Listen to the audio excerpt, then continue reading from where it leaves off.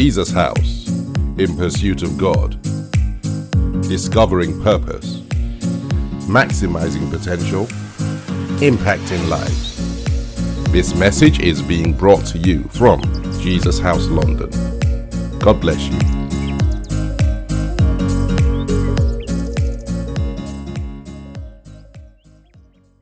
My message for today, if you want a title for the message, it's The Battle for the Souls of the Nations. There is a titanic battle that is going on for the souls of nations all over the world. We see it everywhere. The battle is being played in parliaments and senates and houses of assembly and houses of representatives, and the battle is being played certainly in boardrooms. It's being played literally in every aspect of the nations. And we now see that battle playing itself out on the streets of nations all over the world, from Hong Kong to Canada, Chile to the Philippines, Brazil to our nation here in the United Kingdom. And a few days ago, we witnessed in our nation of Nigeria that battle play itself out on the streets as young protesters protesting an end to police brutality were killed, some of them certainly killed, by this same police force and other agents of the government. Sadly, that protest has been taken over by vagrant thugs. It's led to a breakdown of law and order, as really a political and ruling class, desperate to hold on to the status quo at all costs, have released their foot soldiers to infiltrate the protests and cause confusion. All over the world, we see this battle for the souls of nations being played out. Despots and tyrants trying to cling to power. And the triggers for this playing out of this battle might vary from country to country. Protest against police brutality, against systemic and institutional racism, against corruption, against inept leadership.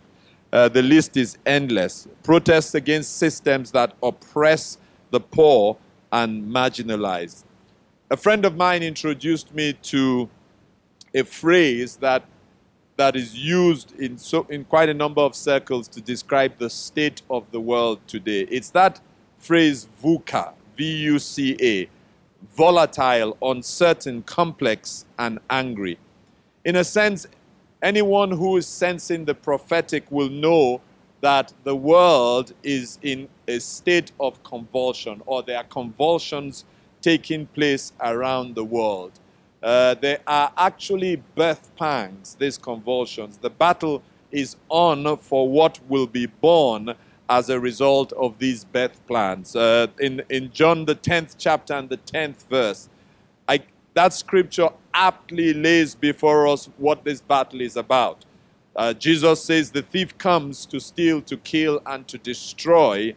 He says, but I have come that you might have life and have it more abundantly. This is a titanic battle between good and evil, between the kingdom of God and the kingdom of darkness, between the agenda of Satan from the pits of hell and the agenda and the plan of God for the nations.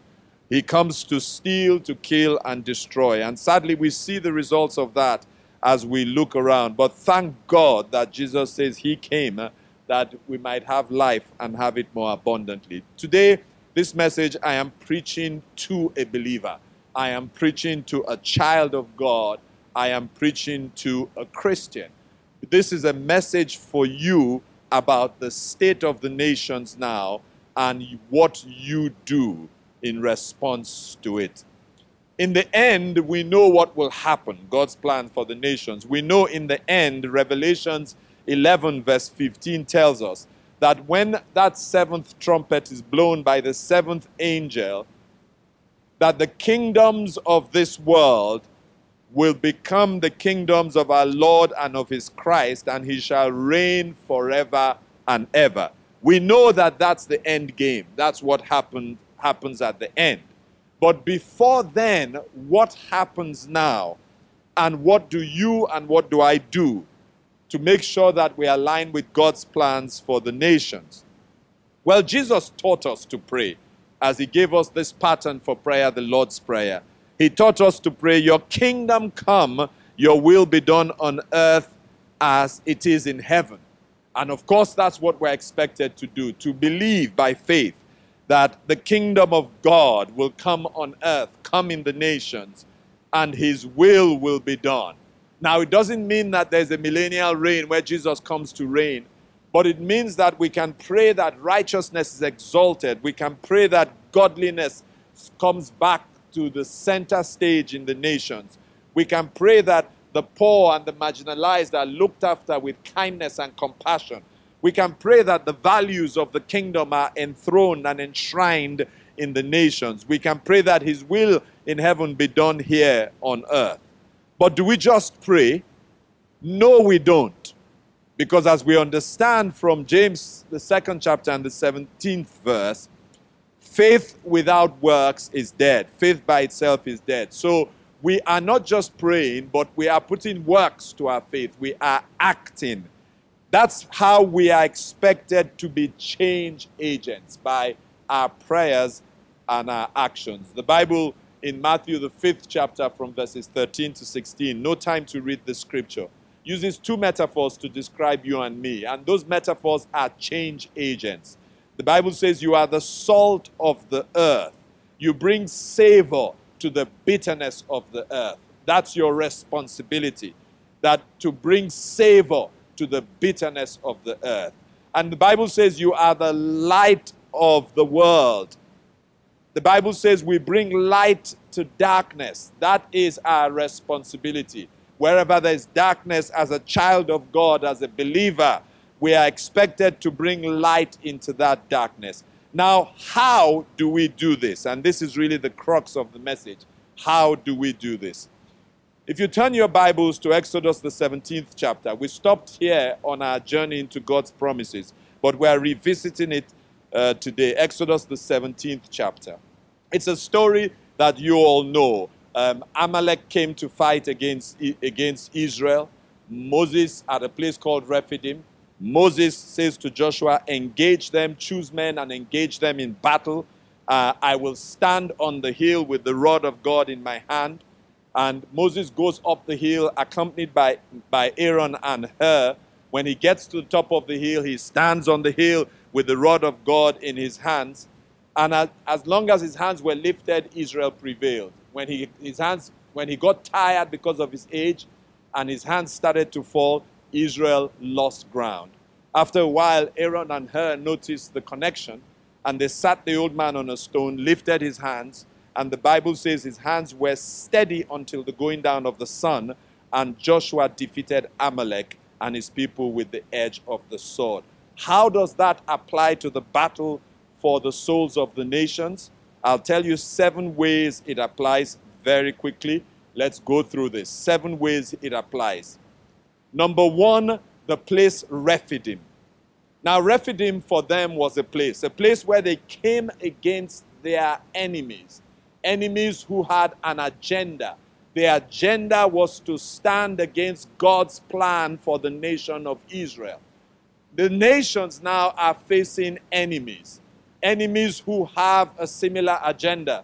Their agenda is to prevent righteousness from being enthroned, to prevent godliness from being enthroned, to advance the agenda of their master Satan, to kill, to steal, and destroy. And we see it all over the world with corrupt governments. We see it all over the world with wicked governments. We see it all over the world with callous governments. We see it in Nigeria. We see it in America. We see it in all the other nations of the world where callousness is enthroned in government places. And it's not to say everyone in these governments are callous. No. But it is certainly to say that there is an overwhelming drive towards wickedness and callousness that we see displayed in the nations. So Rephidim for them was a place. For us, Rephidim is not just a place, it is a time and a season of confrontation. Battle lines are drawn. It is a battle between good and evil. I want you to know that the nations of the world are at Rephidim. This is that time and that season for us to confront evil in all its ramifications. Number 2, the instruction that Moses gave Joshua was choose some men. Of course, it talks about men, but we know it is generic, men and women. Choose those who will engage. Now, I'm sure you understand that it wasn't just choose any random collection of men. No, this was a war. It had to be soldiers that were skilled in battle, soldiers who understood how to wield the sword, soldiers who understood how to fight the fight that was required. And for us today, there is a call for men and women. And thank God that we have seen so many step forward. Thank God that we saw a young generation in Nigeria step forward. A call to men and women. But it's a call to skilled men and women. Those who are skilled in advocacy, skilled in technology, those who have creative skills, the wordsmiths, the photographers, the professionals, the strategic thinkers, the wise men and the wise women, the influencers, the mobilizers. It's a call to people who have skills to lend their skills to this war effort. There is a call going out. It is shameful now not to put your skills to be used in this battle. Choose men and women was the instruction that he gave Joshua. And there's a call for men and women to be chosen who will go out to stand against this evil, to fight this battle, to use what God has given them to bring about change in the nations. Number 3, the call was to go out and fight. That means that there is a call to engage physically. There's a call to write. There's a call to write your MP. There's a call to write in the newspapers. There's a call to write in the blogs. There's a call to write the right things on social media. There's a call to speak. There's a call to let your voice be heard. It might be your small circle, but let your voice be heard. Every one of us has a voice. Of course, there's a call to protest. The peaceful protests are part of the process. There's a call to march. There's a call to picket. There's a call to sign petitions. There is a call to vote. You know, in Nigeria, they would say, make sure you have your PVC. Here in the United Kingdom, make sure that you are registered to vote. In America, on the 3rd of November, there is a titanic battle at the ballot box. Make sure you exercise your right to vote. There's a call to use technology. There's a call to document things. There's a call to serve the community. There's a call to evangelize for you and I, because ultimately it's all about redemption. There is a call to go out and fight in whatever way you can fight. Number 4, there is a call to stand on the hill with the rod of God in our hands. This beautiful picture of intercession, the old man who understands what a lot of people don't understand, that natural battles are first fought and won spiritually. The old man says to Joshua, engage, go out and fight, write the letter, petition, march, picket, call, vote, document it, record it, publish it, serve the community, evangelize, tell your story. And then the old man says, and I will go to the top of the hill with the rod of God in my hand. You know, when I share this story, I'm not sharing it so that people think I'm a Joshua and I'm a Moses. I'm saying for every believer, we are Joshuas and we are Moseses. There is a time to go out, but there's also a time to climb the hill and lift our hands in the place of prayer. Because the truth is that there are spiritual forces behind anything we see here on earth, for good or evil. The spiritual controls the natural. That's why I said this message is for believers. The Bible says you can't cast pearls before swine. It's not an abusive statement. It just means that precious spiritual things will not be understood by people who are not spiritual. I know that there is no battle on earth that is won without the battle being won in the spiritual. The battle is won on the hill so that our efforts in the valley, as we engage, as we lock our weapons with the enemy, we prevail. We understand from Daniel's story that the challenge wasn't what was happening in Persia. The challenge was that there was a prince of Persia who was orchestrating things here on earth. Daniel, the 10th chapter. So that tells me that there must be a prince of Nigeria, a prince of the United Kingdom, a prince of the Philippines, a prince of Indonesia. And if we don't deal with the princes in intercessory prayer, in spiritual warfare, our efforts here in the valley will simply amount to nothing. There is a call to intercessory prayer for the nations. The prayers that birth nations are not ordinary prayers. They are travailing prayers. They bring to birth. Isaiah, the 66th chapter and the 9th verse, this is God speaking. Shall I bring to the time of birth and not cause delivery, says the Lord? Shall I who cause delivery shut up the womb, says the Lord? We have an assurance that if we stay in the place of prayer, as the earth goes through these convulsions, these birth pangs, that our God will control what is born, and what is born will have a resemblance to his kingdom. Your kingdom come is our cry. Your will be done here on earth. There's a call to stand on the hill in the place of prayer. And it is not just any kind of prayer. It is persevering, prevailing, travailing, sacrificial, persistent prayer. That is what is required. It is not just any kind of prayer. It is a prayer where we are praying God's will, God's plans, God's purposes.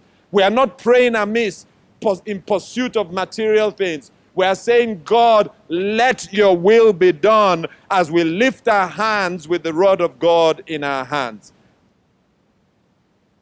And let us be reminded that it is not our prayer or our effort. It is our faith in God. Yes, we're encouraged to work. We're encouraged to put our hands to the plow. We do that. Yes, we're encouraged to pray. We do that. But may God forgive us for thinking that any of those is what causes the results that we desire. It is simply the grace and mercy of God. The grace and mercy of a God of the Bible, not the God that people are trying to make us think is God. You know, one of the things that I have heard said a lot is that we have prayed enough. We have prayed enough. Let us act. That is a foolish statement, because we can never have prayed enough. It is because we have not prayed enough. That's why the problems are there. Every time that you have seen transformation, true transformation, it has come from a bunch of believers who have committed themselves to prayer and given themselves to intense, persevering, selfless, sacrificial, prevailing prayer, and that's why change has come. John Knox is on his knees praying. The Queen of Scotland says she is more afraid of one man's prayer than of the entire armies of England. That is the kind of prayer that is required. A group of disciples gather in an upper room. They didn't have the resources we have. They didn't have the technology. They didn't have the material resources.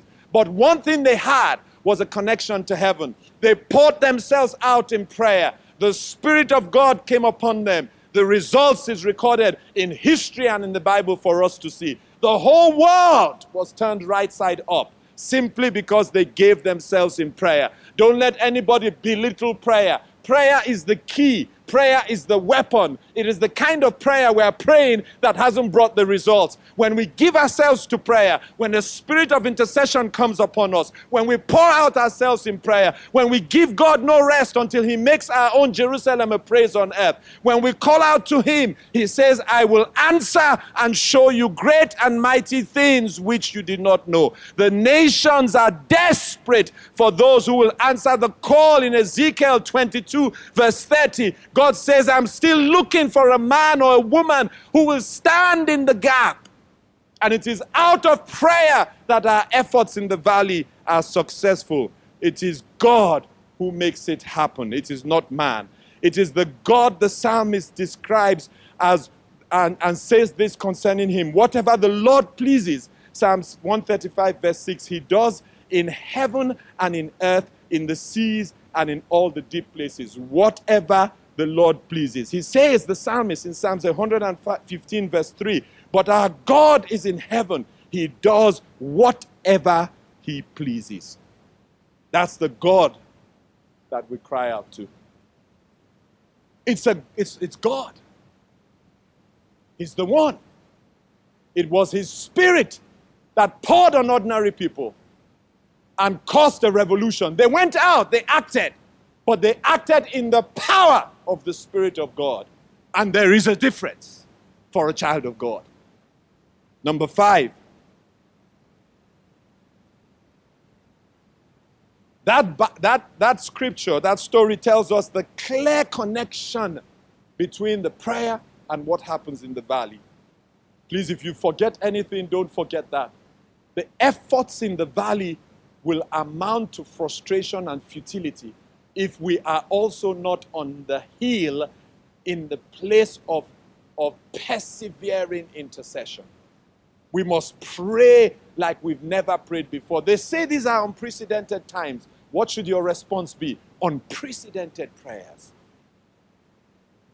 Verse 11. And so it was when Moses held up his hand that Israel prevailed, and when he let down his hand, Amalek prevailed. The connection was obvious. Hands lifted up in intercession, the work in the valley was moving ahead. The victory was gained. The ground was covered because there were hands lifted up in intercession. And you know, the nature of the kingdom is that you don't have to be recognized by man for hands lifted up in intercession. The nature of prayer is what you do in secret that's rewarded openly. So do it in secret. Join the army in secret. And the beauty of intercession is that a young girl who believes that God can and lifts her voice can bring about monumental change in her community, her town, her city, her nation, just simply because she believes that God can and lifts her hands in prayer. Abraham Lincoln says, I have been driven many times upon my knees by the overwhelming conviction that I have nowhere else to go. My own wisdom and that of all those around me seemed insufficient for that day. Number 6, a unity in prayer. A house divided against itself must fall. The enemy understands that. The enemy also understands the power of a praying Christian, the power of someone on their knees. And so what does he do? He tries to divide the body of Christ. If there's ever a time that the body must come together as one, it is now. If there's ever a time that humility must be our watchword so that we are humble towards each other, and the pride that causes the friction and the division is taken out of the picture, it is now. It doesn't matter now whatever name we are called.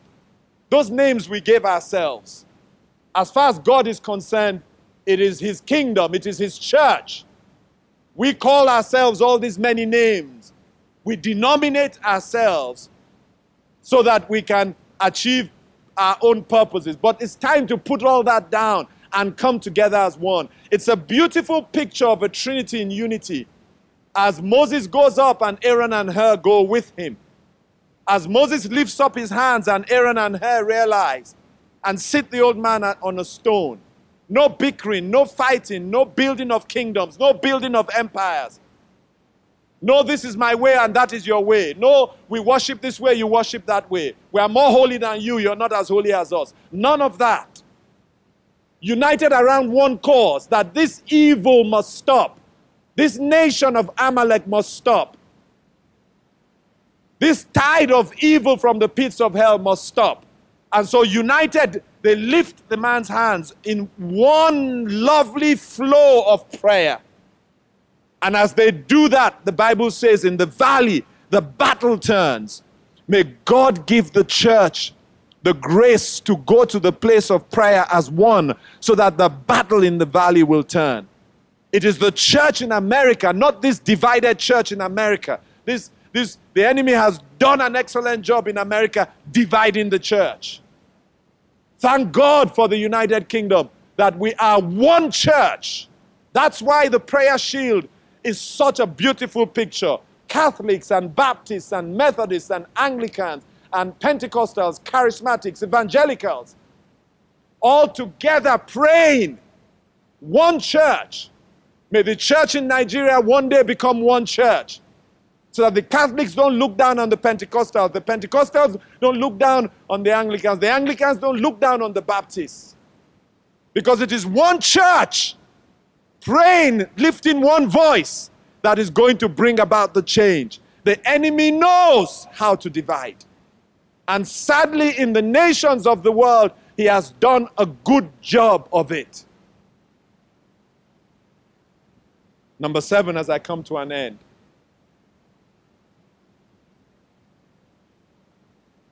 I want to charge you to begin to declare the prophetic word and begin to make decrees. How are you going to change the nation? You're going to change it the same way God changed the confusion of the world at the beginning. And he changed it by speaking his word. Don't take for granted the speaking of God's word.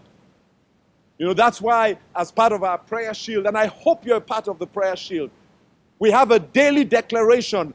These are not empty words. These are the words of God. God said, let there be light, and darkness receded. We are children of God. We can declare his word. We expect darkness to bow. That's the power of declaration and decrees. You are a vice regent. You are a king under the King of Kings. He has given you authority. The power of life and death is in your tongue. Continue to speak it. Those who are not spiritual think you're wasting your time. These are mere words. But you know these are not mere words. Jesus says that these words, they have life in them, spirit and life. The Bible says they don't go forth and not achieve the purpose they are supposed to achieve. So declare it over your nation. Every single day, declare it over your nation. Decree that it will come to pass. Exodus 17 verse 14, as I end. Then the Lord said to Moses, write this for a memorial in the book and recount it in the hearing of Joshua, that I will utterly blot out the remembrance of Amalek from under heaven. Write it and recount it. Recount it. Keep saying it. Keep saying it. Keep declaring it. It might not look like it's changing, but trust me, even though it doesn't look like anything is happening, something is happening spiritually. And once the battle is won in the spiritual, believe me, the battle in the natural will be won. And so let's put our hands to this plow wherever we are. Let's understand that we approach it differently. We approach it from a kingdom perspective. We are kingdom citizens. We don't embrace unrighteousness as a way to the end. No. We go with kingdom values to the end. The end does not justify the means for a kingdom citizen. It is the enthronement of righteousness that we want. We're not saying everybody becomes a Christian, but believe me, everybody should be blessed because the kingdom of God has been enthroned in a nation. And may the Lord help us to do what Moses did. Build an altar, call its name, the Lord is my banner. Because he said the Lord has sworn the Lord will have war with Amalek from generation to generation. I decree into the nations that the Amaleks in the nations will not prevail. The Amaleks in the United Kingdom, the Amaleks in Nigeria, in Zimbabwe, in Zambia, in Sierra Leone, in Ghana, the Amaleks in Eritrea, in Ethiopia, the Amaleks in America, in Europe, in Australia, they will not prevail in the name of Jesus. This is a call to arms for you as a child of God. I pray you will answer this call to arms. The battle lines have been drawn. The confrontation is on between good and evil. It's what we do that will determine the outcome. We go to the hill, we lift up our hands in the place of intercession. We engage in the valley. And doing both of them, as long as we understand that the hill causes victory in the valley, will bring victory in the valley. God bless you. Father, we thank you and bless you. If you haven't given your life to Jesus Christ and you would love to do so, this is a wonderful opportunity for you to join this army. It is the army of our Lord and Savior. I want to ask you to give your life to Christ, accept him as Lord and Savior. just open up your heart to him by saying this prayer after me. Heavenly Father, I thank you for your son Jesus. I receive him into my life today as my Lord and Savior. I turn away from anything that I have done or am doing that is sinful as I give myself to you to obey your word, Heavenly Father. Thank you for receiving me into your family. Thank you for making me a child of yours. By this prayer, Father, I declare that I am now a child of yours, born again. In Jesus' name, amen. It's a titanic battle against evil in all the nations, and the kingdom of God, the kingdoms of this world, the nations of this world will become the kingdoms of our Lord and Savior Jesus Christ. God bless you.